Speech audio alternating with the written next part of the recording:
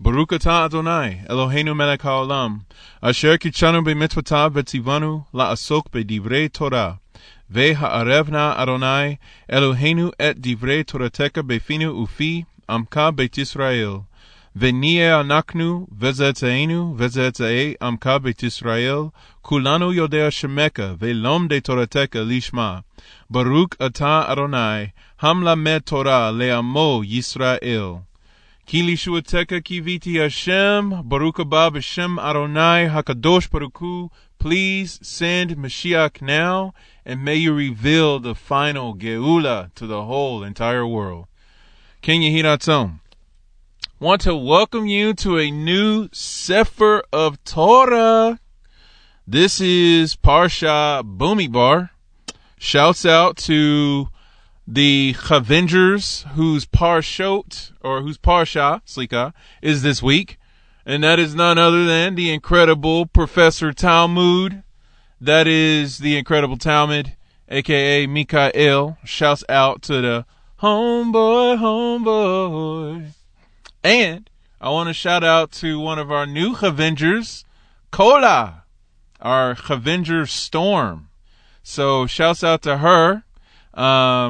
Let's see, Feliz Cumpleaños, and I forget what language that is I'm supposed to be speaking. So, yes, but in that language, however you say Mazel Tov, get you some, happy birthday, happy Parsha, that's what I want to say to you. So, Parsha Sameach, there you go. To both of my fellow Avengers, y'all crazy, violent peoples. To everybody else, hope y'all are doing well, and I want to thank you for joining me today. So, this is a new series I wanted to call Let It Go, Turn It Loose, and PSI, which is, what did I call it? Oh, Please Source It. So, that is all the names that I want to call this series.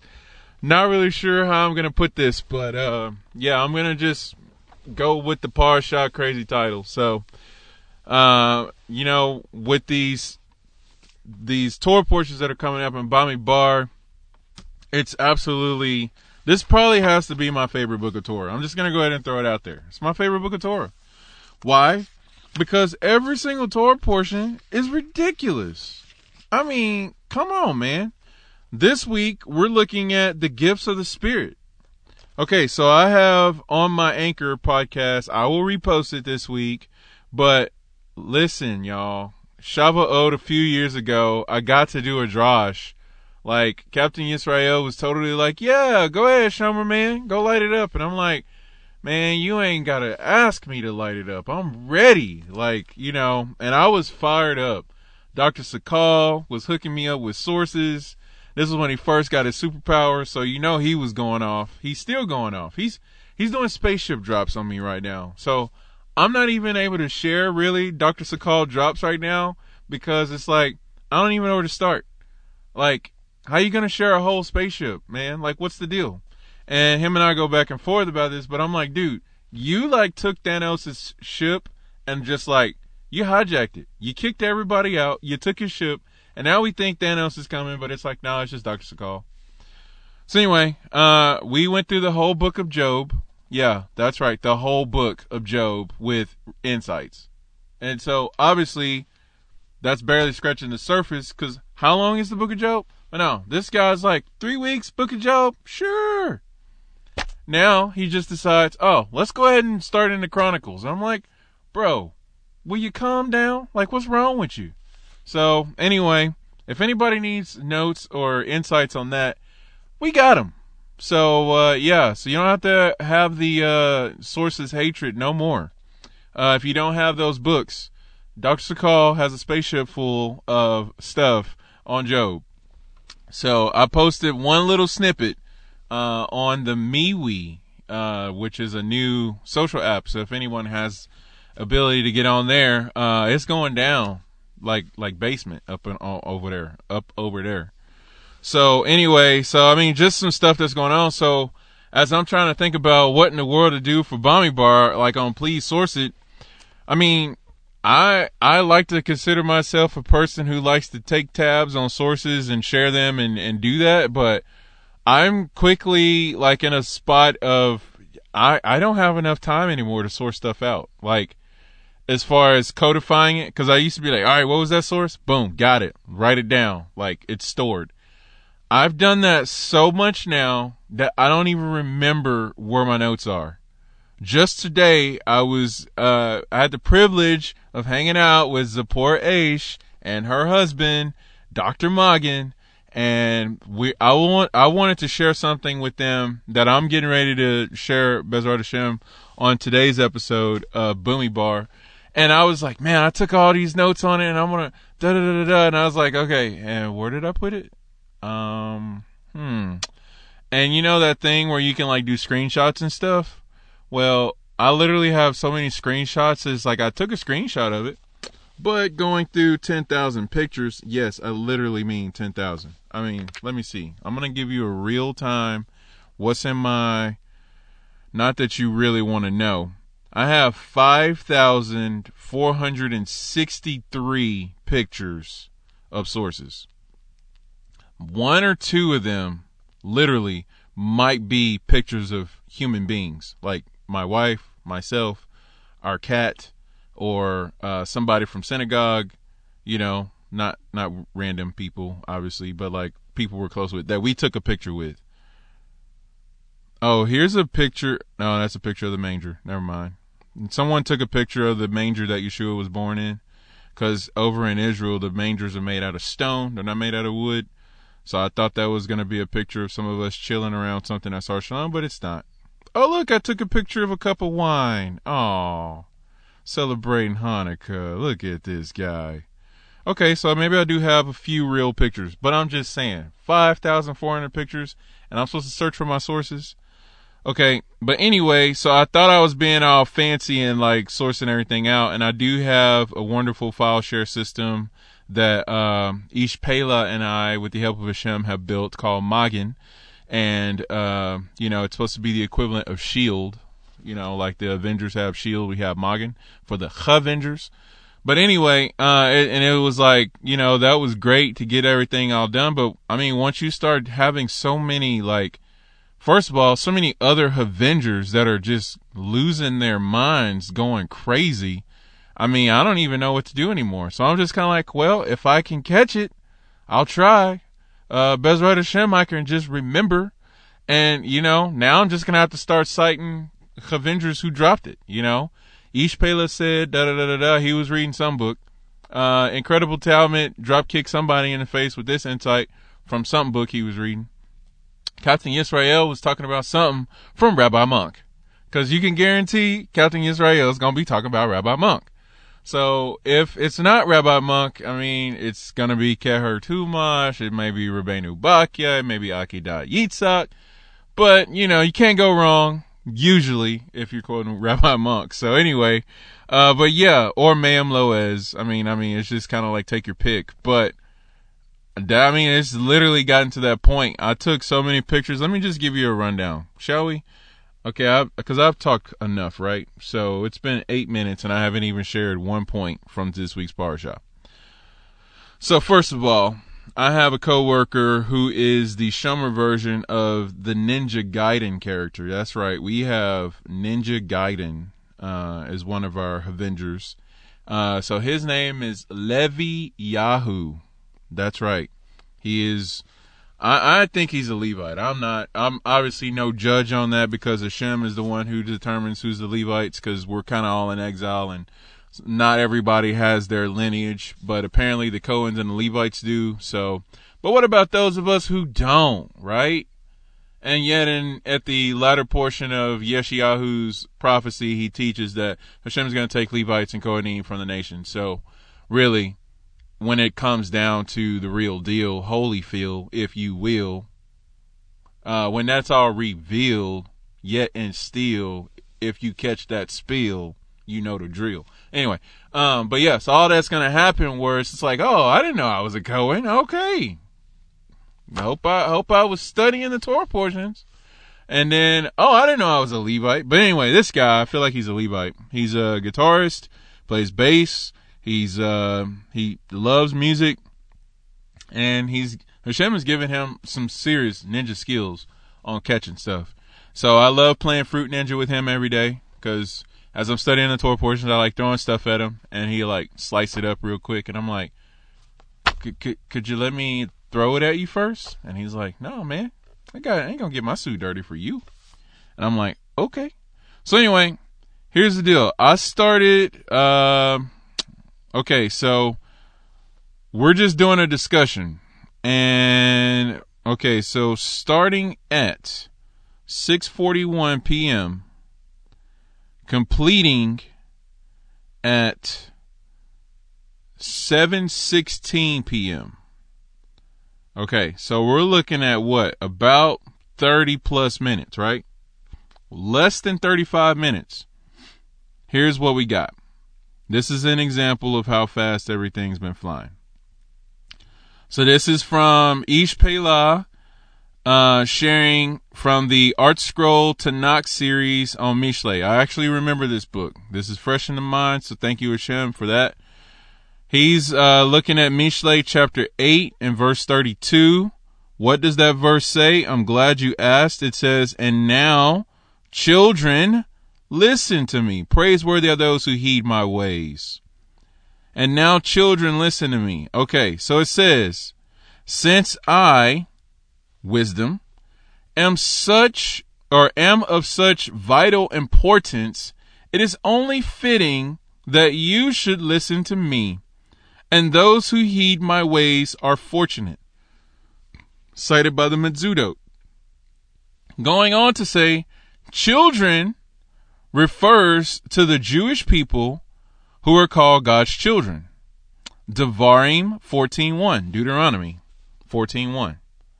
Praiseworthy are those who heed my ways refers to both Jews who observe the Torah's commandments and to non-Jews, aka Goyim, Greeks, Romans, Corinthians, fill in blank. Okay? Those people as well who follow the moral and ethical teachings of Torah. Let's repeat that again. Praiseworthy are those who heed my ways, speaking of God's children, refers to Jews who observe the Torah's commandments and to non-Jews who follow the moral and ethical teachings of the Torah. So, that's from Rabbi Chaim Shmulevitz. Okay? Now, with that being the first thing out the gate, I quickly sent to Yeshayahu another drop from Ish Pela back to back. Tehillim 80 verse 16 that says, and the son whom you've taken for yourself. Okay? And it says, Ve'al ben imatzta lak. You know, like who a capable woman who can find, an Eshes Chayil who can find, mi yimsa. Okay, so who can find, who can acquire. Yeah, so Hashem is saying, well, I've acquired a son. And who is that son? It says, according to the Metzudot, the Jewish nation. According to Meri, it is whom God adopted with his covenant. So those who are adopted by the covenant of Hashem are the Jewish people who are called the Son of God.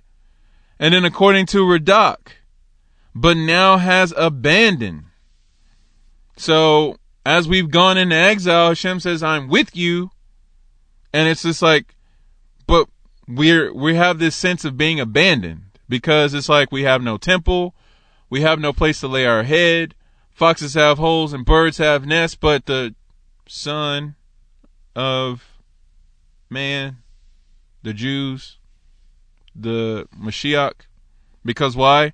The Targum says this son is the Mashiach. So the Mashiach, those who feel abandoned, those who've been adopted by the covenant, and those who are the Jewish people, those are all called the Son of God, who would be the children who heed the ways of the Torah, whether they're Jews or not. Okay, so I sent him all this, right? So now I go on to say, well, now if you look in Avodah Zarah 3a, the Gemara asks, yes, I just straight up sent him a Gemara. I was like, you're going to learn Menzudot, you're going to learn Radak and Targum, and now you're going to get you some Talmud in there. Like, this guy, I'm telling you, he Leviyahu. Okay, anyway, so it says, and are they not rewarded for fulfilling those mitzvot? But isn't it taught in a Baraita that Rabbi Meir, by the way, Rabbi Meir is a Tana, so stand by. Remember Tana, okay? And for the sake of our crazy names, we're going to call them katanas, okay? Like a sword that's ridiculous. Got to get myself one of those. I love katanas. They're so amazing. But anyway, Tana, we'll get into that in just a second. Bezrat Hashem. Okay, so Rabbi Meir would say, Rabbi Meir was a convert. He was also in the lineage of Esau. And who else is in the lineage of Esau? I don't know. People like Amalek and Haman. Just a few people like that. But who else came from Esau? Oh, yeah. Rabbi Meir, Onkelos, and a little-known prophet by the name of Obadiah. Literally, a person who has a book in the Bible. So, you know, people who are feeling like, oh, well, I grew up in church, my parents were church, and my granddaddy was church. We're just going to stay in church, and we're going to just love the Lord. We're just going to be lawless people, you know, but we're just going to love God with all our heart, with all our soul, and all our strength, kind of. Because, you know, you realize it's impossible to love God. It's impossible to please God without holiness, without purity, without covenant, without being founded in His truth, you know. It's kind of like saying, girl, I love you, but let me smack you real quick.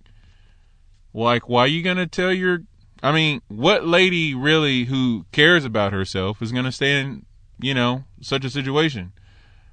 You know, victims who get abused and things like that. I mean, what happens in those situations, right? So, as unfortunate as those things are, you know, and may Hashem, right now, Hashem, anyone who's in situations like that, may you bring forth Yeshua for them right now. Deliverance. Amen.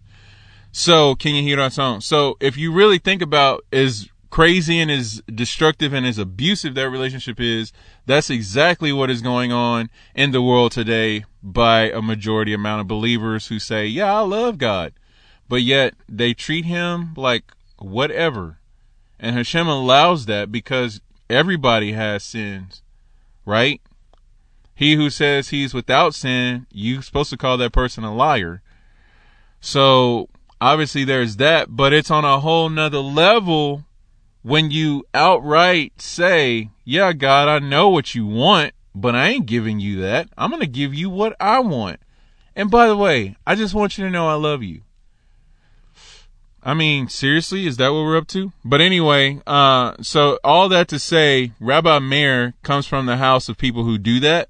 So to think that if you ever feel like, oh, well, I just need to be a good Christian, I want to go to heaven and all that kind of stuff, I ain't trying to deal with conversion. I'm not trying to deal with following halakha. I'm not trying to deal with getting into observance and becoming Jewish and dealing with this conversion stuff. I'll be a righteous Gentile. I'll be a Ger Toshav. I'll be a Noahide. I'll be whatever, you know, that's not making me in covenant with Hashem. Well, congratulations on not being a son. Congratulations on finding yourself outside the proverbial gates of Shemaim, the New Jerusalem. You know, that's the kind of stuff. And you'd be the opposite of Rabbi Meir, by the way. Anyway, so if Rabbi Meir could do it, we could do it. Onkelos could do it, we could do it. Titus, by the way, he's connected to Onkelos some kind of way. Don't remember off the top of my head, but Titus was a very, very shrewd guy from the Roman legions, but apparently one of his family members, which I believe is Onkelos, some kind of way they were related and connected. So for those of you out there who know that, boom, Mazal Tov to you, high five and stuff. But anyway, yeah, so even with all that being the case, he's still converted. Oh, and let's not forget for our Yom Kippur Katan peoples who have that Yom Kippur Katan prayer service. At the beginning, in the preface, it has the story of Nebuzaradan, who was in the legions of Nebuchadnezzar, the Babylonians who came in and destroyed the temple. Yeah, Nebuzaradan converted. Okay, straight out of Babylon. I'm coming straight out of Babylon. I'm about to put my keeper on. I'm about to do mitzvot in shalom. Yeah, this is how it's done. Cause I be living for the one. Okay, anyway, trying to get back into rap. So if these come out, I would say I'm sorry, but I'm not. I gotta get back to doing what I'm supposed to do. But anyway, I just want to point out, people come from non-Jewish lineages all the time, and they get in here and they throw down. And so anyway, Rabbi Meir would say, from where is it derived that even a Gentile who engages, even a non-Jew who engages in Torah study is considered like a high priest, like a Kohen Hagadol. Basically, like Aharon. Where is that derived from? It says the verse states, Vayikra 18:5, Leviticus 18:5. What does it say? You shall therefore keep my statutes, my ordinances, which if a person, say person, let's go ahead and look that verse up real quick. Leviticus 18:5. What you got? Because I want to get the Hebrew down. So therefore, whenever you see this word, know that's what that means. Ha-adam. So it says, Asher Ya'aseh Otam Ha-adam. A man. Like a person who's made from the dust of the earth. Okay? And Adam is one of the highest levels that you could be referred to as in Judaism, by the way, because Adam is a person who has actually worked towards refining themselves. Like they're not just led by their own lust and their own emotions and animalistic in their mentality and their psyche. This is a person who has dignity and respect for themselves. So this is not just a random person who just kind of like, whatever you want to think about as far as people who fit those categories. So whether or not you're Jewish and you're this person who comes and you bring yourself to the Torah, if you're that kind of person, you're considered like a Kohen Hagadol is the parent, because you're a person who keeps the statutes, the ordinances, which if a person does, which if a person do, shall live by them. So if you engage in Torah study, which if you're going to study the Torah, you should do it, because it would be like, yeah, I know what the law says, but I'm not going to do what the law says, which obviously, if you understand being a law-abiding citizen, that's a problem. It's like, so you're going to just break a law that you know that you shouldn't do? That's what happens when you engage in Torah study, by the way. It's like the Torah says don't do it. It's like, well, I studied it. I don't mean I have to do it. It's like, okay, well, I mean, yeah, you don't, because behold, I said before you life and death. So I guess if you're wanting to be wages of sin, death person, then go ahead. But if you have understanding of what you just studied, which, I don't know how you couldn't, but okay. There's that. So anyway, it just says, if a person who's literally made of dust and water, like human being, because the word Adam also means human being, right?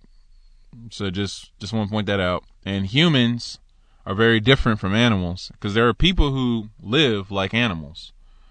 And that's unfortunate. So that's a whole nother topic. But we're just saying human beings who come and engage in the study of Torah, they're likened to the Kohen Hagadol. And that's brought down as a question from Rabbi Meir. And he's just like, yeah, Vayikra 18:5. So Kedoshim stuff. Slika, Akari Mot stuff. Kedoshim actually starts in chapter 19. So just double check myself on that. Parsha Charemot and Kedoshim are usually read together, so they kind of filter over into one another. Yes, but 18:5 is Parsha Charemot, Baruch Hashem. Okay, so now goes on in Avodah Zarah 3a. I thought I said 2a earlier, so let's make that clear. Avodah Zarah 3a says it is not stated priests, Levites, Israelites, which, by the way, those are the categories of Jews. If you're a Jewish person, you're either a Cohen, which is a priest, or a Levi, which is a Levite, or an Israelite, which is a Hebrew or a Jew. Okay? You're one of those three categories. So it says, but rather the general term person. That's what's used in that verse. From here, you learn that even a Gentile who engages in the study of Torah is like a Kohen Hagadol. This demonstrates that Gentiles, non-Jews, are rewarded for fulfilling mitzvot despite the fact they are not commanded to do so. Avodah Zarah 3a, going in, like between M and O. Oh, you didn't know? Okay, anyway, so that, right? And then I said, okay, so Galatians 3:28 says there is neither Jew nor Greek. There is either slave nor free. There is neither male nor female, for you are all echad in Mashiach Yeshua. And who is Mashiach Yeshua? Yes, it is the Torah, the commandments of Adonai, the wisdom of Hashem, the Son of God. So when you're in Mashiach, all of that goes away. You're in the Son now. You're in Hashem, and so you've been adopted. You're with Him. All that. So you don't get to be like, oh, you're this and I'm that and all that. You're brought into a unity, and so telling people, don't observe the Torah, be a Noahide. You're keeping people separated from Hashem, basically, is what it boils down to. So that's one thing. So I shared that all with him, and I said, so also Romans 8:14, for all who are led by the Ruach Elohim, the Spirit of God, which is, what is the Spirit of God? The Torah. So Mashiach Yeshua is the Torah. The Spirit of Hashem is the Torah, and the Word of God is the Torah. Okay? So all who are led by that, these are called sons of God, i.e., people who heed the ways of Hashem, who walk in the statutes, who keep the ordinances, which are leadings. Okay? These things lead us. And remember, in Bereshit 1, Verse 2, what does it say? The Spirit of Hashem hovered over the water. Ruach Elohim made a chefet. Okay? And it says in the commentary, specifically in Rashi, that Ruach Elohim is known as the Spirit of Mashiach. So please source it. Okay? PSI coming down. Bereshit 1:2. Opening up Rashi. Here we go. Ruach Elohim says, the throne of divine glory was standing in space, hovering over the face of the waters by the breath of the mouth of the Holy One. Blessed be He, and by His command, even as a dove hovers over its nest. My bad. So Rashi wasn't the one who said it was the Spirit of Mashiach. Rashi was the one who said that the Spirit was hovering like a dove over the deep, and it was the throne of glory suspended on the breath of Hashem. So take that back to when Mashiach was immersed in a mikveh and the Spirit descended upon him like a dove. We have a Bereshit 1:2 connection, a Genesis 1:2. Who was the one who said it was Mashiach? So let's go ahead and look. Look. Spirit of God. Okay, Ibn Ezra. It is juxtaposed spirit with name of God. You know, like Ruach, spirit, Elohim, that's the name of God.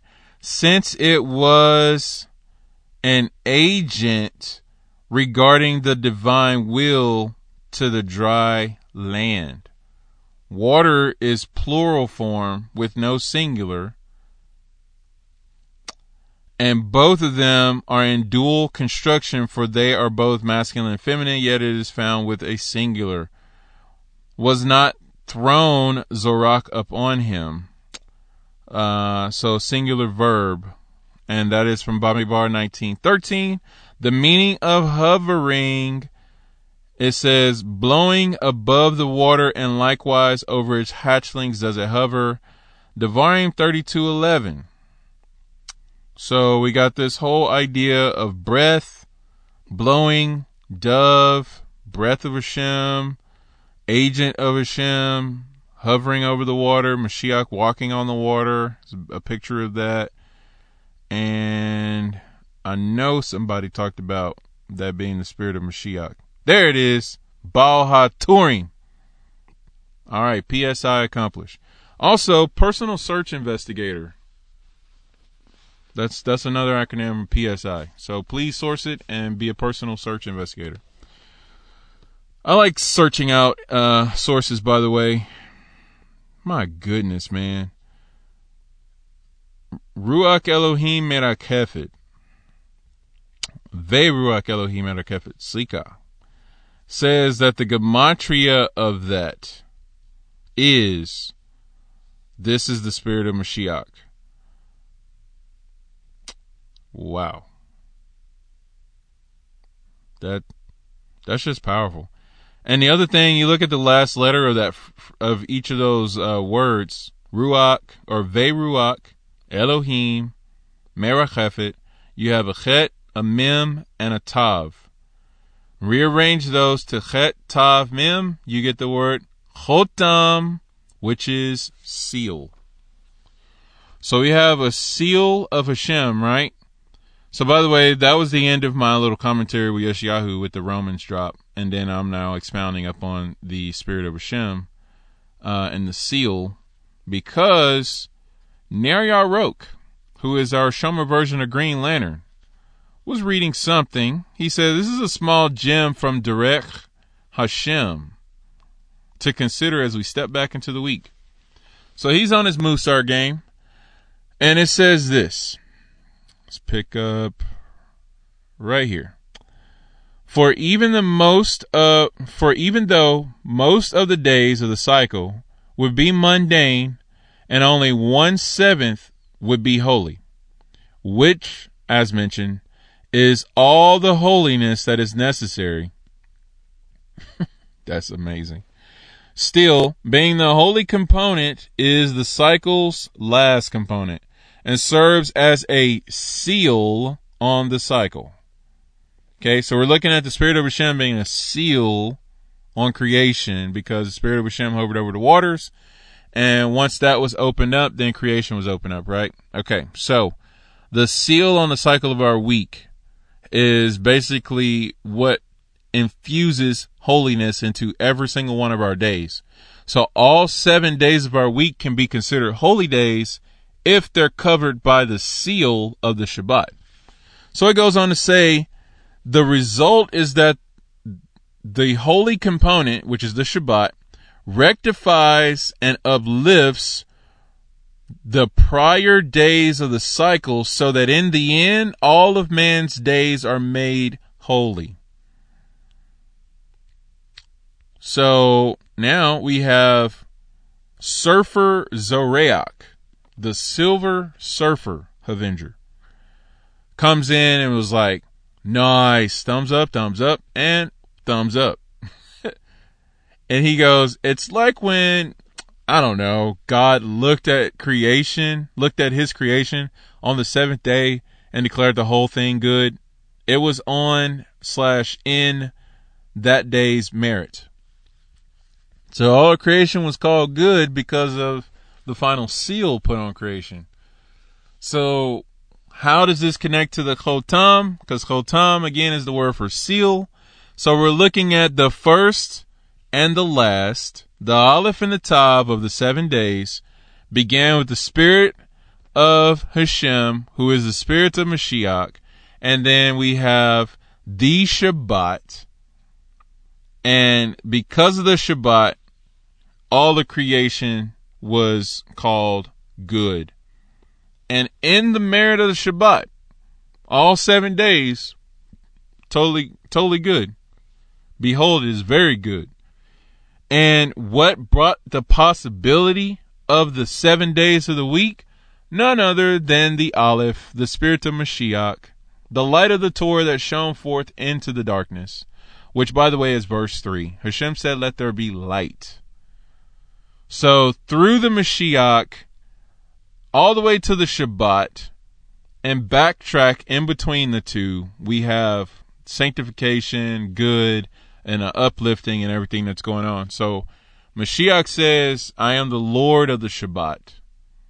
So the merit of the Shabbat comes from the Mashiach, so that when we go into Shabbat, our Shabbat gives merit to our week, which is all coming from Mashiach.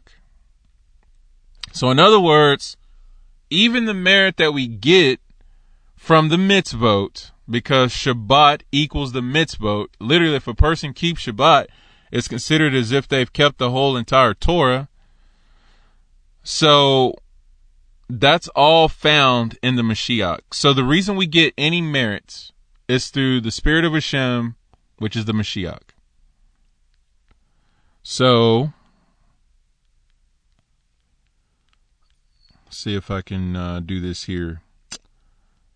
Yeah, Ramban on Bereshit 26:5, and it says Shabbat because it is equal to the whole entire Torah, since it testifies to the story of creation. Sha'arei Teshuvah 3, section 142, from the Sefaria 2020 edition, says, and our rabbis, may their memory be blessed, also said that one who worships idolatry or publicly profanes the Shabbat is one who denies the whole entire Torah. So, how many people today profane publicly the Shabbat? And because they do so, they literally, what does it say? Deny the whole entire Torah. The very people who don't keep Shabbat today and are very adamant about not keeping Shabbat are people who deny the Torah. They say, oh, the law's done away with. Oh, you don't want to be under the yoke of the law. You know, throw that old yoke away. Get rid of that yoke of slavery. You know, the Old Testament, you know, yeah, I know. It's ridiculous, isn't it? So anyway, you deny Shabbat, you deny Torah, you deny Mashiach ultimately, because those same people who say that they believe in the Mashiach, but yet they deny the Shabbat. Again, remember, Ruach Elohim, spirit of Mashiach, throne of glory, suspended on the breath of Hashem, is what gives merit to the Shabbat. So therefore, if you take out the Shabbat, you're actually throwing shots back at what brought forth the Shabbat, which is Hashem. Shabbat, by the way, is a name of Hashem. So, okay, so now we're going to pierce the name of Hashem. We're going to blaspheme Hashem. We're going to get rid of the Shabbat. We're going to deny the whole Torah, which, by the way, we learned from Parshat Kedoshim. The whole Torah is the name of Hashem. And then, if that wasn't enough, Shavile Pincus followed back up on that with Lag BaOmer drops that the whole Torah, black fire on white fire, is the names of Hashem. Anyway, all that was given to Moshe, and then it came down in sapphire tablet form. So, yeah. Who's denying Mashiach ultimately? Just think about that for a second. Is this why the name Jesus Christ is allowed to be plastered everywhere and made t-shirts out of? Because it's like, yeah, this is my Messiah. But yet you say the Torah is a yoke of slavery. Nobody needs to keep the Shabbat. The law is done away with. And not only that, the very testimony of creation is actually called a yoke of bondage. So let's just say, who's really denying the Mashiach? I mean, isn't it kind of weird to say I believe in Mashiach, but yet to deny him? Like, I mean, I don't know. I mean, okay, so you're in a marriage, right? So let's just think about this for a second. It's interesting how I always use marriage relationships to really portray these thoughts, because I don't know, it's something like being in marriage with Hashem or something, which is being in covenant. If you can't understand marriage here, you can't understand covenant with Hashem. So, I mean, it's just kind of like, okay, so why is it so important that Hashem made Adam and Hava and caused those two to become one flesh? Like, why is that such a thing?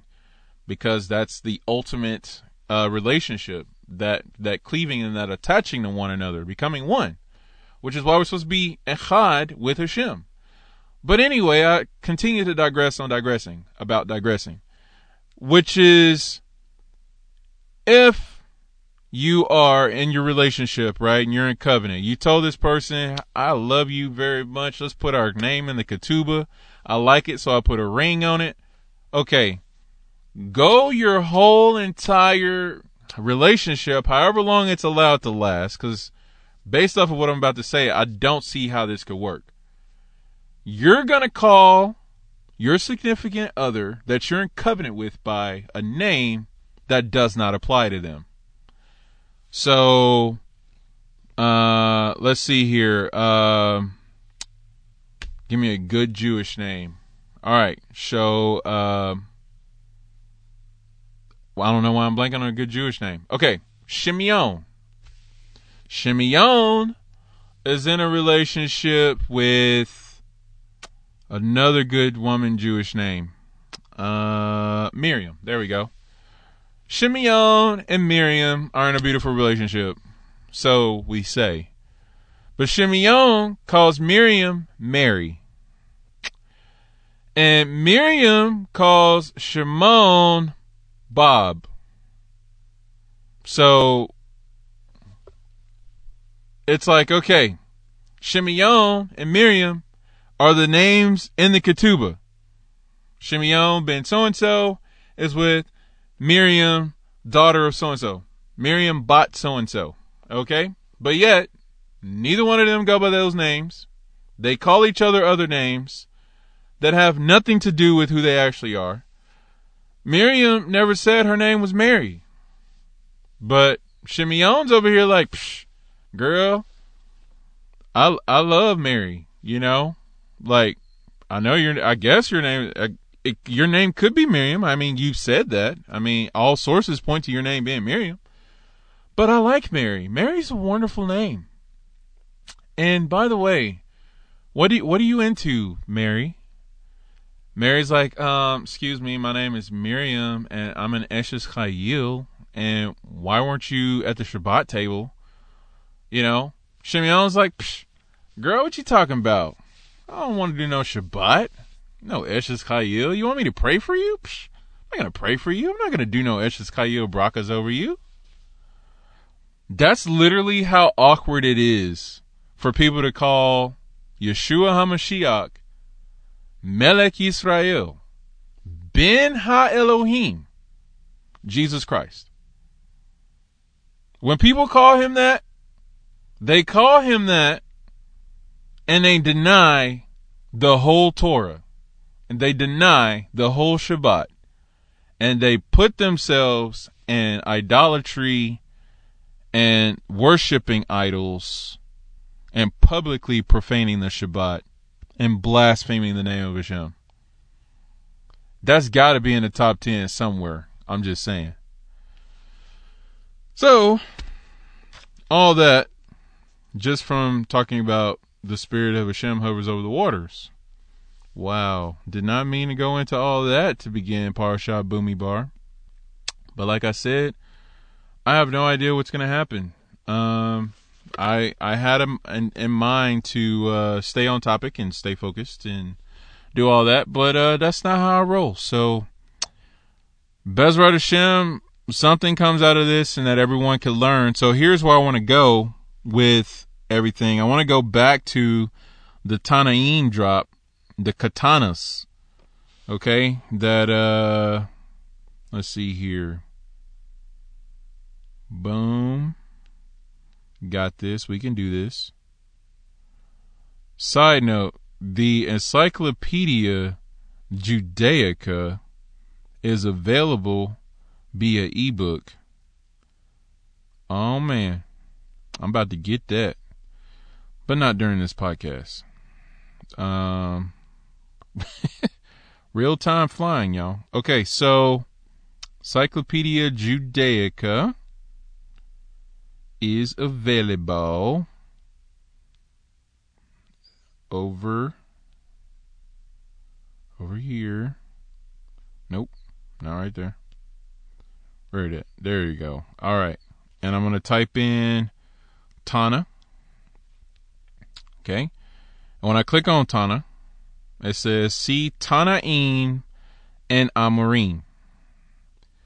So Tana, okay, this is derived from Aramaic, which is Tani or Tana, which means to teach, and designates in general a teacher of the oral law, the rabbi stuff, the Talmud stuff, the Midrash stuff.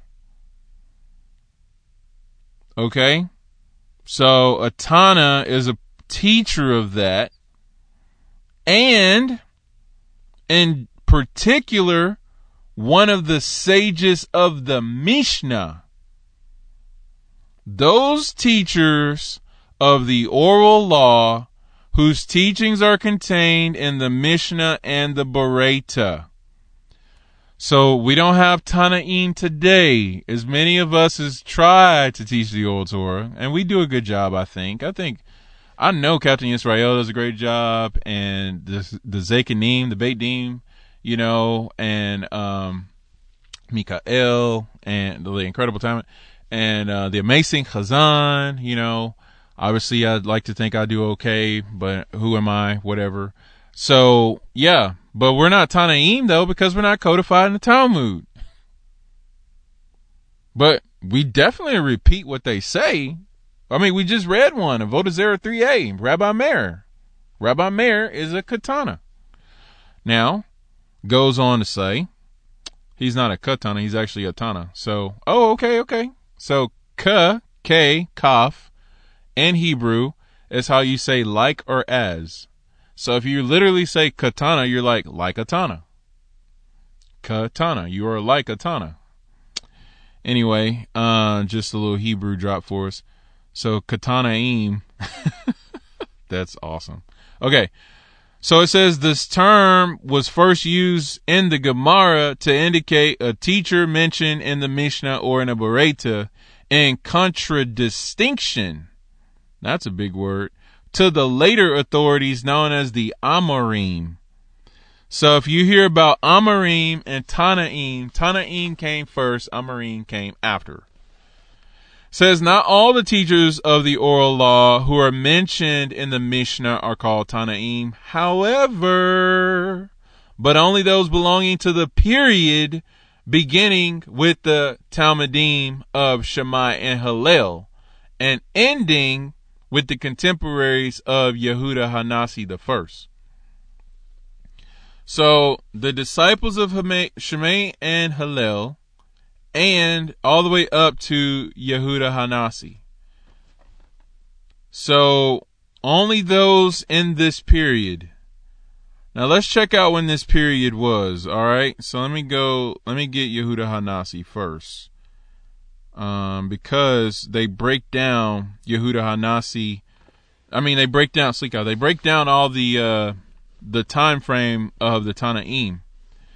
Yehuda Hanasi, it says, this generation belonged to the contemporaries and disciples of Yehuda Hanasi.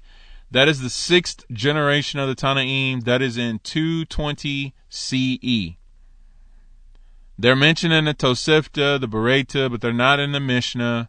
Names like Polemo, Isi ben Yehuda, Eleazar ben Yossi, Yishmael ben Yossi, Yehuda ben Lakish, Hia, Aha, and Abba, which is Arika. These teachers are termed semi-Tanaim, and therefore some scholars count only 5 generations of Tanaim. Christian scholars, Encyclopedia Judaica, by the way, is what I'm in, right?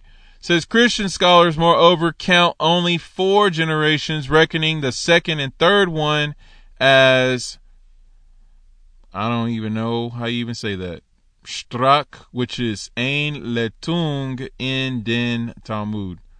Okay, really? So, anyway, Christian scholars want to cut short the time period of the Tanaim, and then they want to be like, well, we'll just put the second and third generations together. So even though the Tanaic period technically extends to the 200s, they're like, you know what? Actually, we'll get rid of that and we'll bring it all the way back to 120 CE. Maybe we'll let it go to 140 because the second and third generation span from 80 CE, which is 10 years after the destruction of the temple, to 140 CE. That's the second and third generation. So Christianity was like, yeah, we're going to get rid of all that other stuff and we're just going to call it, those are your Tanaim. They end it right there. So literally from 140 CE, which is about the time of the death of Rabbi Akiva, okay, and then it says the teacher belonging to these generations was Rabbi Meir. Okay, again, we just read that. Shimeon bar Yochai, Yehuda ben Eli, Yossi ben Halafta, Eleazar ben Shamua, Yohanan ha-Sandala, Eleazar ben Yaakov, Nehemiah, Yehoshe ben Karha, and the above mentioned Shimeon ben Gamliel. Those are some of the hot point names in there. Okay. So from those people all the way down to Yehuda HaNasi the first, 200 CE, and then the disciples of Yehuda HaNasi to 220. It's like Christianity just comes in and takes a big old scoop out of the Tanaic period and was like, yeah, that don't exist. Because why? What happened? That's the rise of Christianity. All the church fathers, the Ignatius, the Chrysostoms, whoever, Polycarps, and all that kind of stuff. That's when they began to rear their little heads up. And then obviously you got Constantine, who gave the cross, who gave, let's go ahead and do Catholicism, universalism. Let's take paganism, fuse it with the word of God. And let's have Marcion come in, even though we don't like him. But Marcion had a good idea. He said, hey, let's split the Bible into New Testament and Old Testament because there's 2 different gods. God is not angry and wrathful anymore. He's all peace and loving and hippie-like. So why don't we go ahead and do that? And here's a bunch of Paul's letters because that's really all I was interested in keeping for records, and we can just go ahead and put that in the New Testament. So the New Testament can be mostly Paul, and then we'll sprinkle some super Jewish writings in there. And by the way, Paul's writings are Jewish, but we're gonna call it Christian because he's really the father of the Christian church, and that's how we're gonna do. Because we need to get rid of these Tanaim, these silly Jews who reject the Messiah, and they call him Yeshua, and then they don't even like him. So why don't we just change his name anyway? They don't like it. They don't care about it. They don't want him, And the followers of Yeshua were disenfranchised anyway. And, they're all dying out by Rome. So, it's all good. And here we go, having this whole branch off of 2,000 years of nonsense. Because we got COVID-19 in the world. We had all sorts of pandemics before this, swine flu, stuff like that went on, Y2K stuff. What else? And then not to mention the Holocaust, which by the way used Christian writings to do their stuff. And then you got church father writings. That's what kind of Christian stuff I'm talking about. And so when you really look at what we're getting, okay, and to go back even more, we got inquisitions, we got crusades, all right? All that kind of stuff has been going on.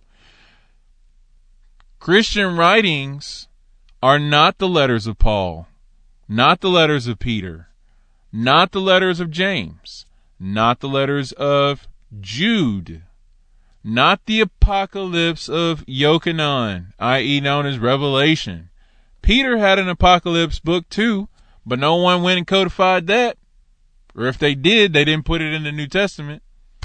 And by the way, it's called the New Testament, and that's not even a proper term, because people say New Testament equals New Covenant. Well, Testament and covenant are two totally different things. And in order for you to know what the New Covenant is, you got to go back to Jeremiah. So there's that.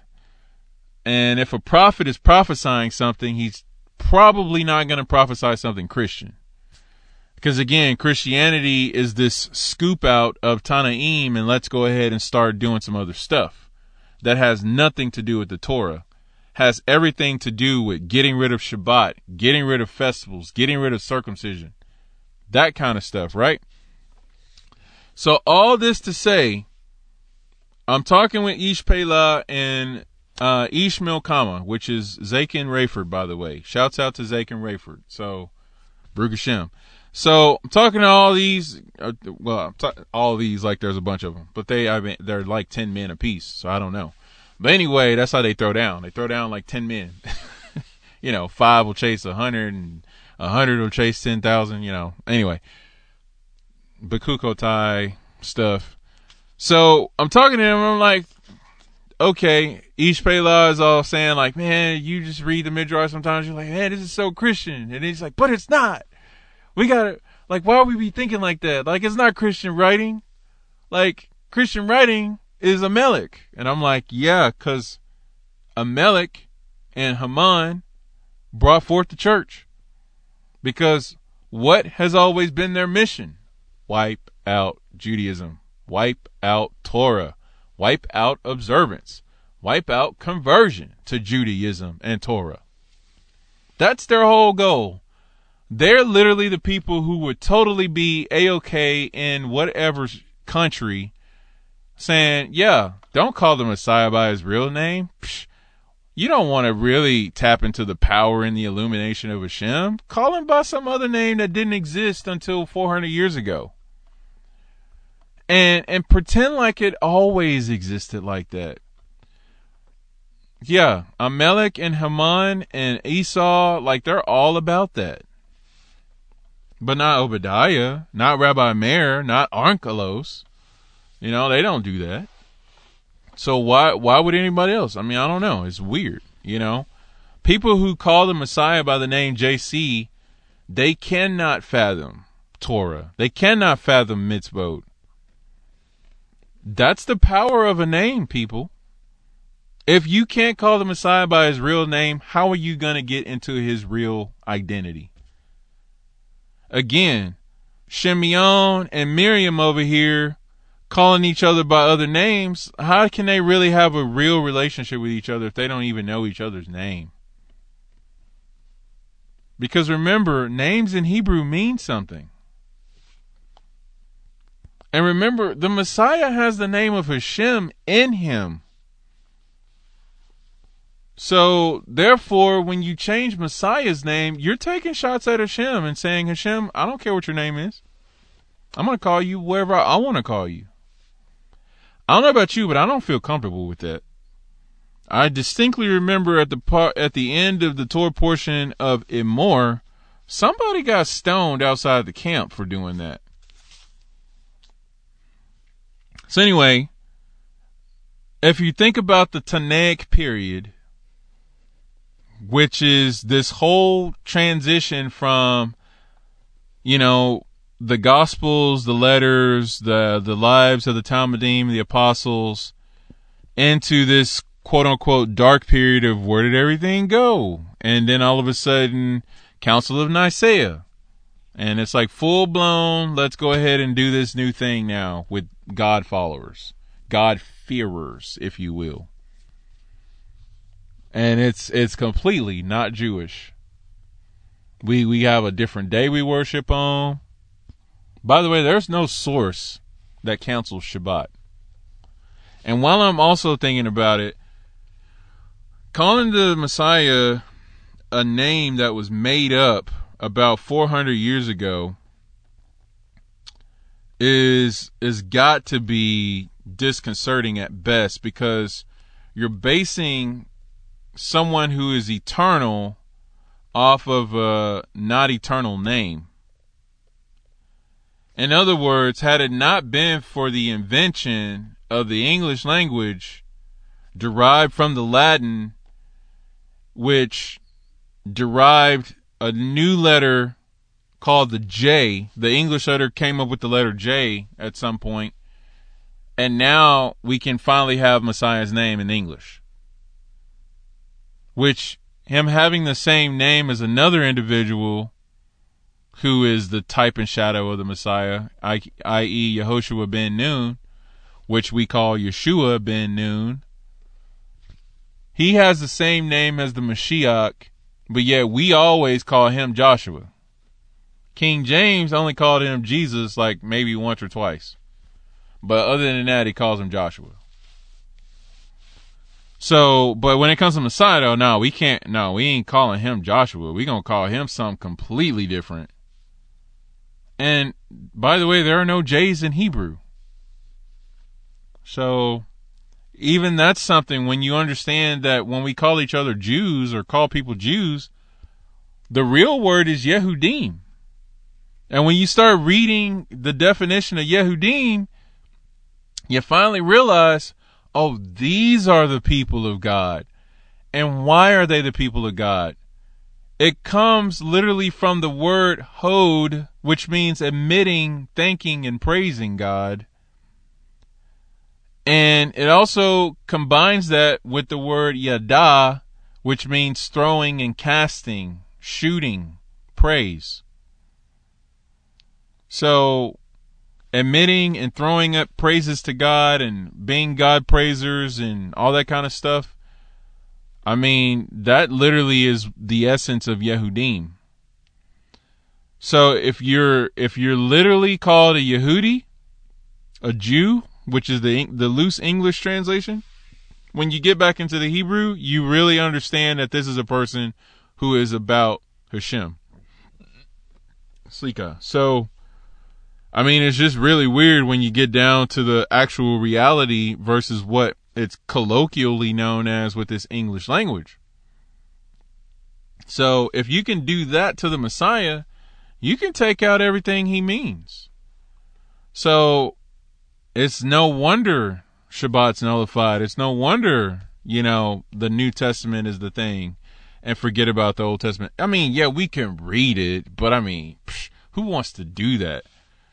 Literally phrases of thank God we don't have to keep the Sabbath, or thank God we don't have to do, eat kosher. Like, that is Amalek and Haman. I'm just going to throw it. I mean, that's really the deal. Another thing we were talking about is the church wants to say, Christianity wants to say, Rome wants to say, Western theology wants to say that the yoke of bondage is the Torah. That's probably the most blasphemous thing that you could ever say. Because the word of God says that it's freedom. Remember the whole thing about the engraving on the tablet, Harut? Like, engraving is actually Harut, which is freedom.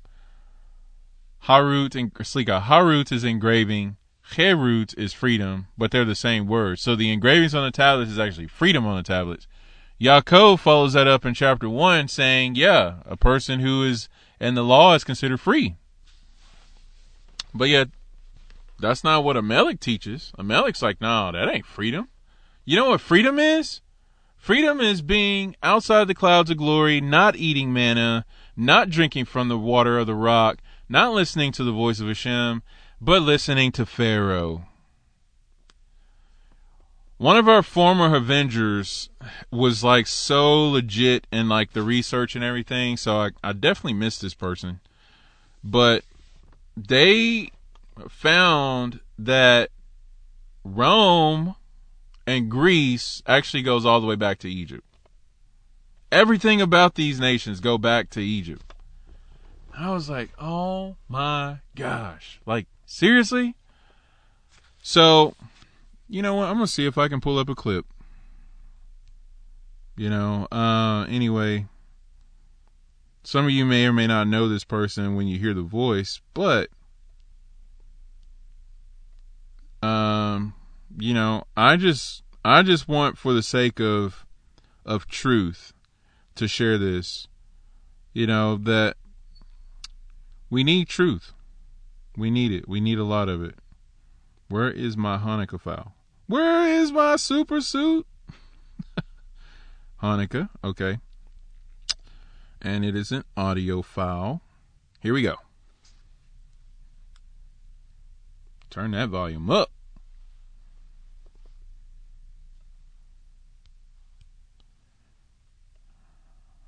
Boom, hit it.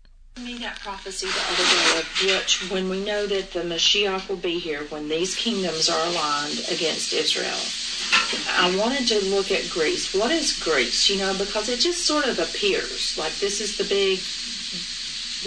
brilliance of that time frame that the philosophers came from, and all of the, Western civilization and all of that. Okay, but where did it come from? It didn't just materialize out of thin air.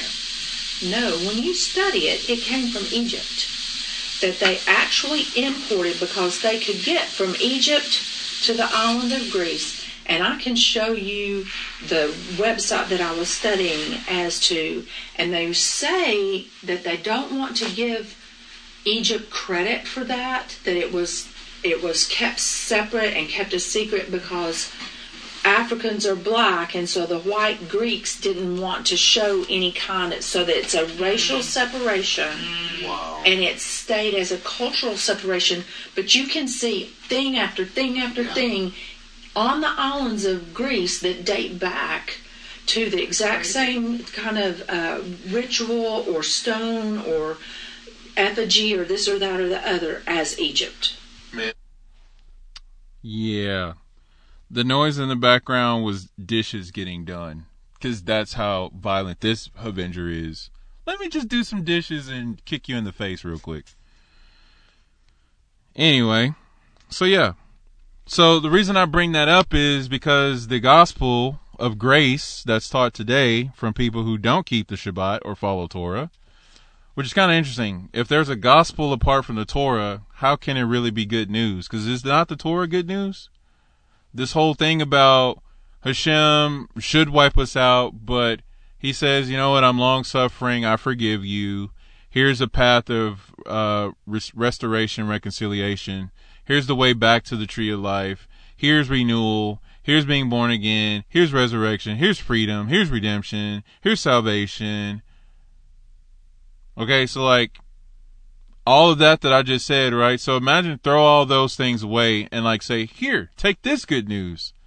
No Shabbat, no festivals, no circumcision, no immersing in a mikveh, no Yeshua, because Yeshua came from Torah, by the way. The only reason we know that we should believe in the Messiah is based off of stuff that the rabbis came up with from the Torah. But anyway, so yeah, no Messiah, no Shabbat, no word of God, because really the Torah is the word of God, because the only reason Moses wrote it down is because Hashem said it. You realize that, right? Moses didn't just say, oh, well, there was nothing, and then there was the spirit of Hashem hovering over the water, and then it was dark everywhere, and then all of a sudden it was like, oh, here's light, and then all of a sudden here's land, and all this kind of stuff. To say that the Torah is done away with is to say Moshe made all that stuff up, and we don't need to listen to Hashem. So anyway, all that kind of stuff. So is that really good news? Is it really good news? Right? So Esav, Amalek, Haman, all totally on the same page, and they're the ones who say, yeah, forget about the Torah, forget about the Shabbat, forget about the Messiah, even though, okay, we can put a puppet head here. We can cut and paste.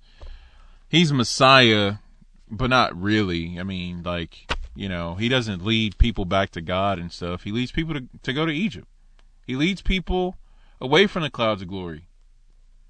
Did you know that was the original attack of Amalek, is to get people from outside the cloud of glory so that they can actually castrate them and rape them and kill them?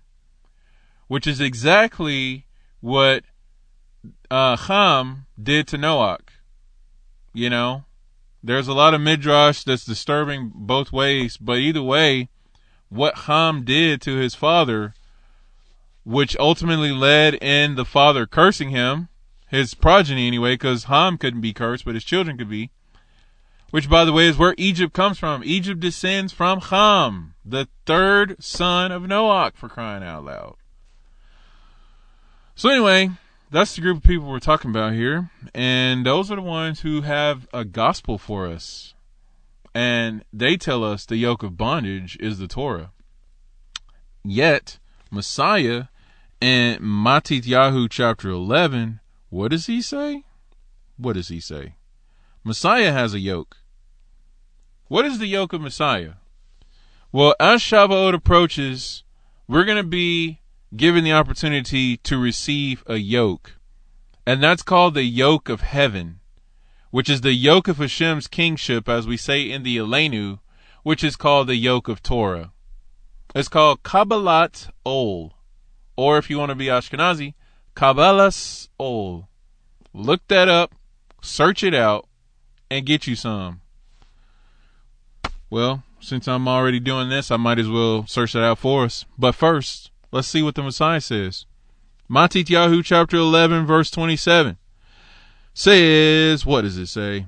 All things have been handed over to me by my Father. No one knows the Son except the Father. No one knows the Father except the Son. So first of all, before we even get into our drop, Mashiach is letting us know you can't have one or the other. Either you have Hashem and his Son, namely Hashem and the Mashiach, or you have nothing. Because you can't say, oh, I have the Son of God, but not Hashem, because that's what people proclaim when they say, I have Jesus, but I don't do the law. That's like saying I have the Son without the Father. Because remember, the law came from Hashem. The law is Hashem manifest. The rabbis knew that. Hashem manifest is the Torah. The temple is Hashem manifest, is the image of Hashem.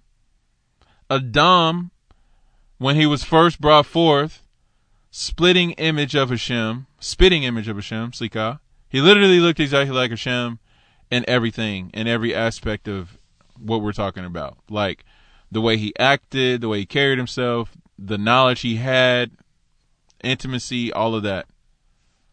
That was Adam before we ate from the tree. Midrash Rabbah is all over it. I mean, it's ridiculous.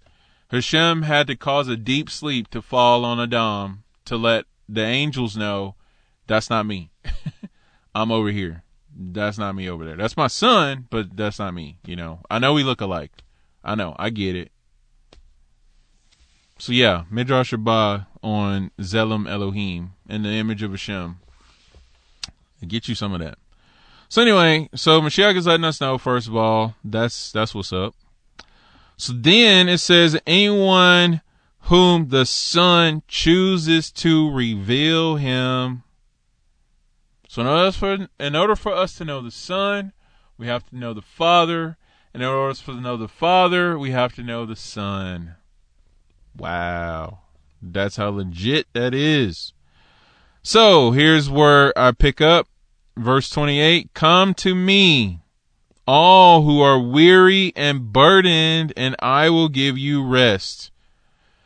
Now, think about this. You're spiritually exhausted. You're physically exhausted. Everything about you, you can't take it anymore. Like, blessed is he who is poor in spirit, because his is the kingdom of heaven. What did we just read about in Psalms just a couple of Torah portions ago? The kingdom of heaven is called the Torah. Okay, go back a couple of podcasts and you'll get that information. I know there's 16,000 of them to go through over the past 2 weeks, but they're in there. So here's the thing. That's the status, right? Mashiach is like, yeah, if you're just so done, if you're just like, man, I can't take no more. I'm just breaking down. Oh my gosh, I don't know what to do. What does Mashiach say? He says, here, take my yoke. I'm going to go out on a really, really, really, really, really, like really far-reaching limb in my Shomer Man suit. And I'm gonna stand on the tip of this limb, and I'm just gonna say, chances are the yoke that Mashiach is offering is probably not heavy. Unless you think Mashiach is like some kind of cruel person or something. Because what kind of famished, exhausted person you're gonna say, hey, I know you're tired, here, put this on. And it just like, it completely collapses him. But that's how the law is taught by Amalek and Esav and Haman, the church, Rome. They teach that the law is that. That's what Paul was talking about getting away from in Galatians chapter 5. It's literally how they teach. That you got to get away from that yoke of bondage because Messiah has set us free. Great job there. But terrible. I mean, fired up about it too. Just took Shaul's insane drops from the Midrash about Yitzhak and Yishmael, go right into a Pesach, get you some point, and it's like, yeah, he wasn't talking about any of that. He was actually talking about getting rid of the word of God, denying the existence of Hashem. And if you can do that, you're free. I mean, seriously, that's the real message that's put out right now. I'm telling you, that's what it is. This is why stuff like, yeah, we're going to celebrate the birth of Messiah. December 25th, baby, all the way. Oh, we're going to celebrate Resurrection Day. Let's go hide some eggs. I'm telling you, that's Haman. That's Amalek. That's Esau. So, standing out on his limb still, because that's how long I can stand on it, because it says, take my yoke upon you, learn from me, for I am gentle, humble in heart, and you will find rest for your souls. My yoke, say my yoke is easy, my burden is light. Now, put that with this. Go over here. There's probably Likutei Sukkot, but I'm going to give myself the benefit of a doubt.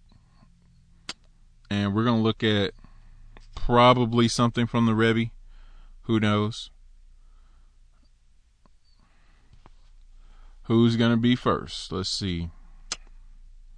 Kabbalat Ol, acceptance of the yoke, unequivocal commitment to God, acceptance of the yoke, total submission and subordination to the will of God. What is the will of God? I'm so glad you asked. That is called the Torah.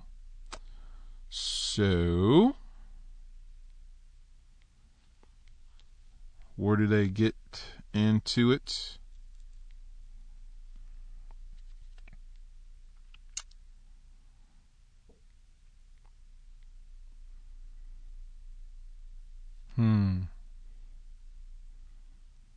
Accepting the Torah. Kabbalat Ol, acceptance of the yoke equals accepting the Torah. So that's something. And this is just looking at the definition of Kabbalat Ol. And Mashiach says, take my yoke upon you. Right? So, what do we got here?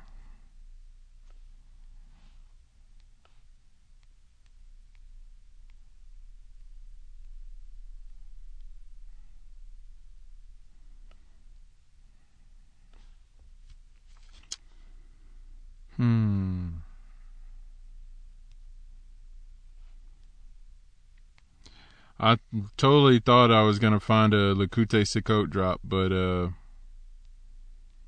let's go over here to Safaria. Totally didn't help me out, y'all. That my little searches going through the files here on Prep Day. Prep Day hooking me up. Okay. Kabbalat Kol Dodi. Author's Notes 22. The formal act of Kabbalat Ol Mitzvot.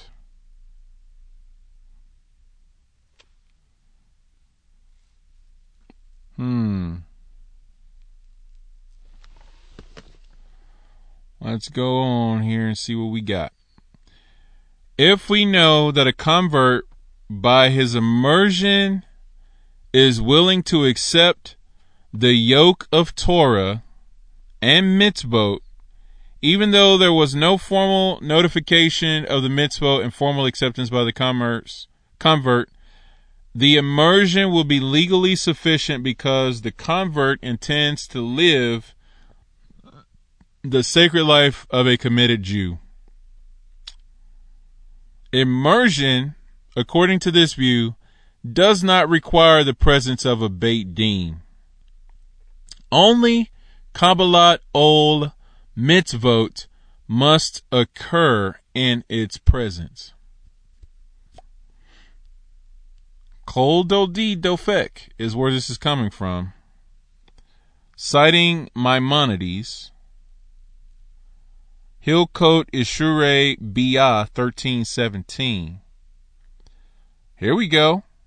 The fact that the acceptance of the obligation to perform mitzvot, literally, Kabbalat Ol Mitzvot, is tied to the immersion, the mikveh, Tevila mikveh, to tavel in a mikveh, by the way. That's the act of entering into the mikveh, is to tavel. You tavel in a mikveh. So Tevila mikveh is how you say immerse in a mikveh. So Tevila mikveh is an integral part of the conversion process, and it is almost axiomatic as explained in Yevamot 47a through b, and in Maimonides Hilkot Ishure Biyah 13:12 and 14:6 through 7. Rashi expresses this point explicitly. For now, by the act of immersion, he effectively converts. Hence, at the time of immersion, he must accept the commitment to observe the mitzvot, literally, yoke of the mitzvot. However, Totafot Yevamot 45b says what? Kabbalat Ol Mitzvot can occur before Tevila Mikveh. This is one of the things I've been saying before, that many people get into this whole thing. Well, I'm not converted yet. I haven't done the mikveh. I haven't gone through the meeting with the Beit Din. I haven't done all 3 classes yet at Sar Shalom, and I'm not a convert yet. And it's like, Kabbalat Ol, accepting the Torah. Let me read to you from the book of our heritage, shall we? Shavuot's coming up, right? So one of the things we did, right? We said we shall do and we shall hear, right? So with that being the case, here's what that means. When Israel declared we shall do before declaring we shall hear, 600,000 ministering angels came to each and every one of the people of Israel and attached to him 2 crowns. One corresponding to we shall do and one corresponding to we shall hear. By the way, these are the crowns that we get to cast before Hashem. So if you don't do no we shall do and we shall hear stuff, you ain't gonna have no crowns to cast. Many people are all in the crown casting, but it's like they don't even take crowns. But anyway, it says, and when Israel sent 1,200,000 angels of destruction descended and removed them. More angels came and took stuff away than what we actually had, or than who actually showed up to give us stuff. With accepting the Torah, there's a lot that goes on here. It says Moshe brought the nation's words back to Hashem, Shemot 19:8. Just as Moshe's words were addressed to them according to their level and understanding, so too were the responses of the people formulated according to their level and wisdom. There were as many words as there were people, for no two people thought in the same manner, even though they all used the same phrase, "we shall do," when they answered. The verse therefore specifies that Moshe brought back their words and not their word. There was a preparation to assume their destiny and accept responsibility for the entire world. This nation is sharing all of mankind's foibles and limitations, and not as men who are enslaved by their physical needs and who are powerless to transcend them, but holy, and that every physical action of yours is imbued with the holiness that is rooted in my own. Hashem is saying, your holiness is rooted in my own, so therefore every physical action of yours is imbued with holiness, just like the Shabbat causes your whole week to be holy, and the only reason the Shabbat can do that is because of Mashiach. And it says, a kingdom of priests, two extremities in ruling society, the secular king and the religious priest, but mankind cannot exist unless both are active. And these are the general needs of mankind and are matched on the individual level as well, for you are to be a holy nation, a nation with the same physical needs as well as others, but holy nonetheless. Then it says that this is the Torah that I have come to give to you, and this is its purpose. He enlightened them, talking about Moshe, in the manner of a teacher who presents his lesson to his students and does not leave them until he is sure the lesson is understood. All difficulties have been resolved. All these words are all the facets of Torah and of human existence, which Hashem had commanded him is to be placed before all of them, whether they're scholars according to their level, novices according to theirs, men according to their understanding, women according to their understanding of their hearts. And another thing, because we're talking about accepting it,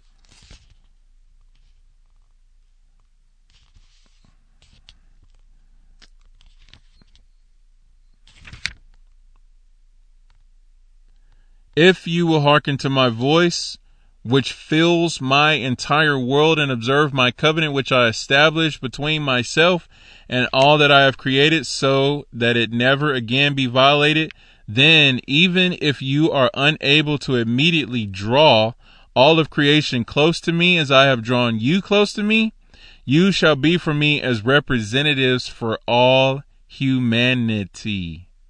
My own treasure from all nations, I will rejoice in you, and will bestow my compassion upon my world in your merit. For all the earth is mine, and I do not desire its destruction. We represent the whole entire world, people. Like us being Kabbalat Ol, get you somes, we're doing that. So by us accepting to do the will of Hashem, we're granted eternal life. We become partners with Hashem. It says, with the giving of Torah, Israel was restored to man's original state as partner in creation. That is the significance of Shavuot coming up. We get the opportunity to be restored to our original state as partners with Hashem in creation. And also that it says,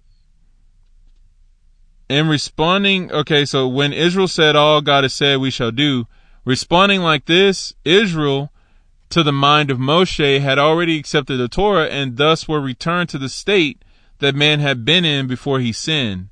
Israel had now become perfect and whole.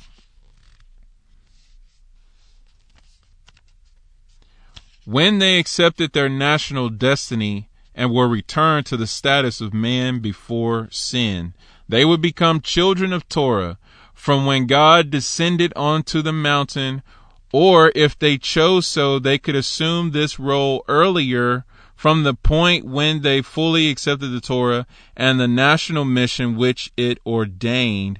They had chosen the latter path, and their previous count was nullified. God therefore agreed with them and accepted 51st day as the 50th and the 7th of Sivan as the 6th.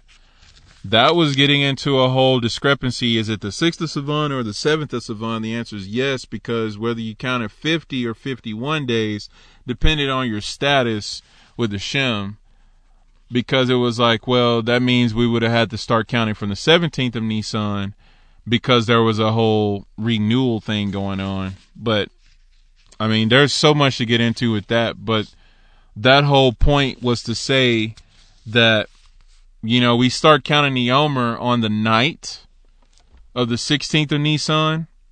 And so there's this whole thing with Moshe said 3 days, you know, we'll stay away from we'll keep everybody separate. Everybody needs to wash their garments and do all that because Hashem said to do so. And it was like that pushed the day that the Torah was given back a day. And so it was like, really, it was on the 6th of Nisan, but it was actually on the 7th of Nisan, which would have meant 51 days if the Torah is on the 7th of Nisan. So it's 51 days of Omer. And it's like, well, no, it's still 50.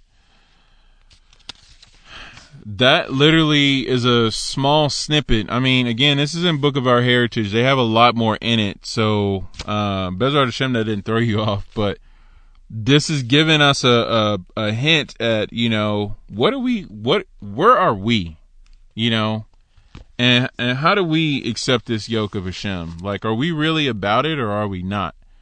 You know, so to get into where I really just kind of camped out with Boomy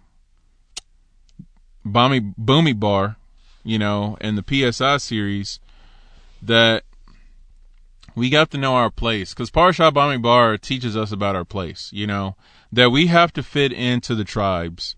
And as our national destiny to represent the whole entire world, whether we're Jew or non-Jew, male or female, Greek or slave or whatever, like, we have a job to do, and that is to bring forth the will of Hashem. So, Pasikta de Rav Kahana 107a, why wasn't the Torah given in the land of Israel? So that the nations of the world should not have an excuse for saying, because it was given in Israel's land, we have not accepted it. Side note, there are people who are Torah observant who want to keep the nations from doing the Torah. So they want to give the nations an excuse. Nations, why didn't you keep the Torah? Well, because Jews told us that we didn't need to. They said, keep the Noahide laws, go be Christian. It's awesome.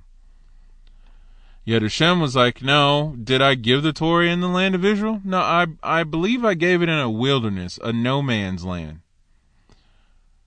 So anybody who's willing to make themselves into a wilderness, those are the type of people I'm looking for. I'm not looking for people who are established and sophisticated and all these acronyms behind their names. And I'm not looking for people who their mother was Jewish. I'm not looking for people who grew up in Jewish households for real, who literally saw their mothers light the Shabbat candles every night and who did not go out to eat on Shabbat.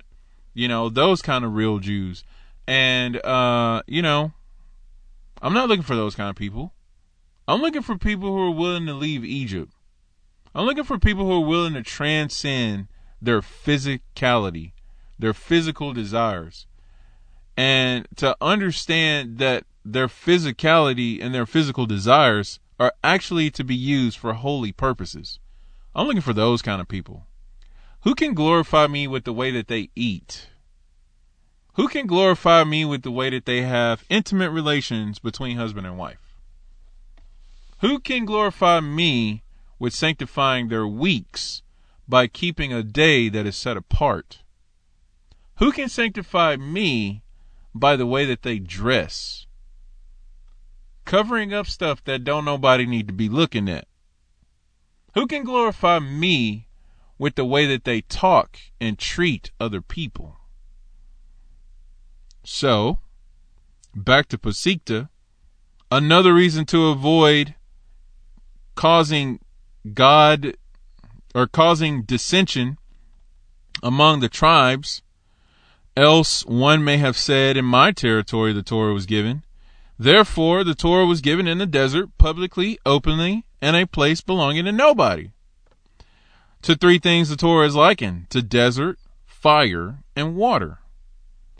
Just as these are free for all who come into the world, so literally if you're born, Torah is for you, so are the words of the Torah. Makilta de Rabbi Ishmael, Shemot 20, verse 2, goes on from it was all that. Now Pasikta says, why was the Torah given in the desert? To teach you if a man does not hold himself as unpossessed of, to teach that if a man does not hold himself as unpossessed as the desert, he does not become worthy of the words of Torah, and that as the desert has no end, so there is no end to the words of Torah.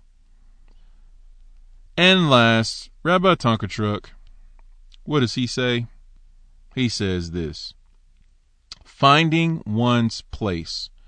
In English, the book of Bamidbar is called Numbers, a somewhat surprising translation given to Bamidbar, which literally means in the desert.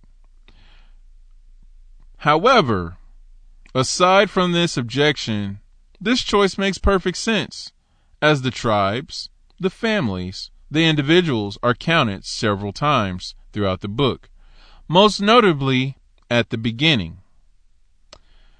Going on down to another lesson in the importance of the individual in relation to the collective was conveyed by the last Lubavitcher Rebbe, Menachem Mendel Schneerson, who for years would remain standing every Yom Rishon for 8 to 10 hours in order to personally hand out dollar bills to thousands of his followers.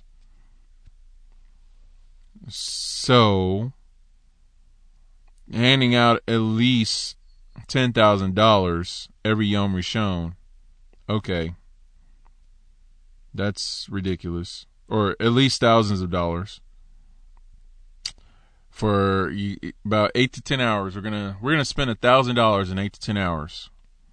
Okay, and while I'm spending this amount of money, I'm gonna be greeting individual Jews, people who are individuals who are part of a collective, basically. So going on, it says thousands of people from all over the world would come and wait in line for hours on end in order to be in the Rebbe's immediate presence for a few seconds. Why did the Rebbe do this? He felt it to be of the utmost importance that he personally make contact with each of these people for even a moment, teaching each one the importance of giving tzedakah, charity, and offering each one his personal blessings. Despite the lengthy wait, people came willingly and waited without complaint. In truth, throughout the ages, there have been countless examples of Jewish spiritual leaders who acted in similar ways. This portion contains the secret of emotional and spiritual balance, finding one's inner equilibrium in the context of relating to one's family, society, and very planet as a whole. This portion contains the secret of emotional and spiritual balance, like the opposite of fear and pandemonium and chaos and fear and control that's going on in the world right now.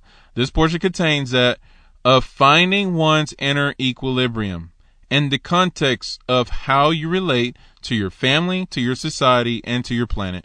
When we learn to function within all these contexts, we will discover our place in the world and how to relate to our Creator.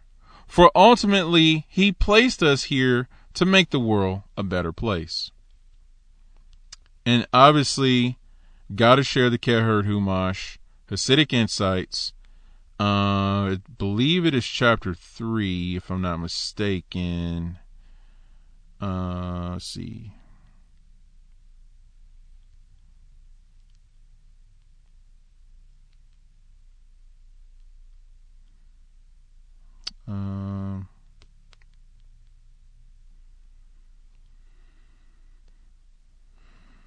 Where's this at?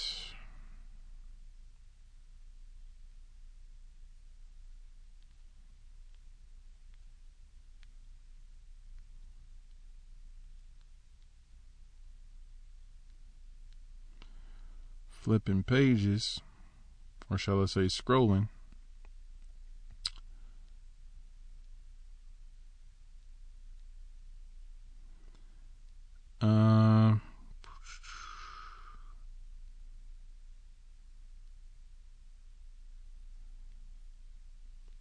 As we have explained previously, this is verse 3 of chapter 4,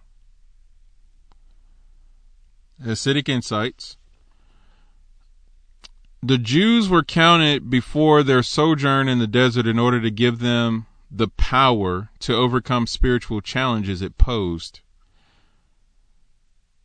In this general counting, the laity was counted from age 20, the Levites from 1 month old. Now, the Levites between ages 30 through 50 were counted again, and the Levites were given the mission of carrying the tabernacle, its vessels, and the desert, this being the principal way they transformed the desert into a hospitable place. In order for these Levites to do this, they required a spiritual boost. Inasmuch as count, which is from the word naso, means to uplift, it was this census that provided them with the power to successfully and fearlessly accomplish their task. And then, what do we got here? Charge of the Levites. I believe it was in chapter 3. There it is. Nope, chapter 2. Chapter 2, verse 2. The Israelites shall camp. Here's our final point. Thank y'all for being with me so far. The people's encampment on all four sides of the tabernacle will symbolize how they protect the holy edifice and the Torah that resided in its innermost sanctum. Certainly, the Torah does not need our protection. On the contrary, the Torah and its commandments protect us. However, God wishes to endow us with the noble mission of protecting the Torah. The lesson, think about Kepha when he cut the ear off of that person who tried to take Mashiach in the garden. Mashiach was like, okay, thank you for protecting me, but I don't need that. It's not time for that. There will be times, like when Lapid rises and we need to get rid of Amalek and bring in the final redemption. Yeah, now we need to do that. Now we need to start telling people his name is not Jesus Christ. There should not be Sunday used as a Shabbat. We need to eat kosher. We need to make teshuvah. We need to start returning to God and dressing Zanut and doing all sorts of observance. That kind of stuff. So, Avengers Assemble is basically what that means. Going on, it says the lesson in this is that we must guard our inner sanctuary, our inner identification with the Torah, within our hearts and within our homes, from all four sides, from the cool spiritual indifference on the cold north, from the hot lustful passions on the warm south, from the gratification from brilliant accomplishment on the morning east, and from the dark despair on the evening west. Again, this is Hasidic Insights, Bamidbar, chapter 2, verse 2. And remember that if you're in the tribes, You're on one of these four sides. And we each have to know that as we've been people who've embraced the yoke of Torah, that we have a specific identity, we have a specific purpose that we're to be living out in our upholding and in our encampment around the Torah. So, whether you're a Havenger, a Lapidnik, a Get You Some, Lapid Nation, a Spark-On, whatever you want to call yourself, just know you have a specific identity, you have a specific path in Torah that you are called to be on post for. So everybody needs to be on their post. And you got to figure out what your post is, because all of us from this point forward, I mean, obviously, hopefully we've been doing this already, but we just have to understand that, you know, we're supposed to be operating in 100% efficiency and what Hashem has created us to exist for, and has created us whatever that purpose is. And we know what that purpose is, and we need to do it. And it's really cool just thinking about the Avengers again, that each of us have a specific set of skills, a specific superpower set that Hashem has given us, specific abilities, specific talents. And there are things that I can do that you probably feel like you can't do, and there are things that you can do that I know I can't do. And I'm working on being totally fine with that, you know. And we have to do that for each other, but it's when we bring that all together and we unleash. So we need to let it go, turn it loose, please source it, and let's just go crazy. Let's just set the world on fire with Torah. So if the world's supposed to be made new, the new heavens and the new earth is supposed to come by fire, well, what is the true fire? It's Torah. So may HaKadosh Baruch Hu give us the strength to spread the fire of Torah into the four corners of the world and bring about the new heavens and the new earth. Ki lishuateka kiviti Hashem, Baruch haba b'shem Adonai. Please send Mashiach now. Baruch atah Adonai, Eloheinu melech haolam, asher natan lanu Torah emet, v'chaye olam nata betokenu. Baruch atah Adonai, noten haTorah.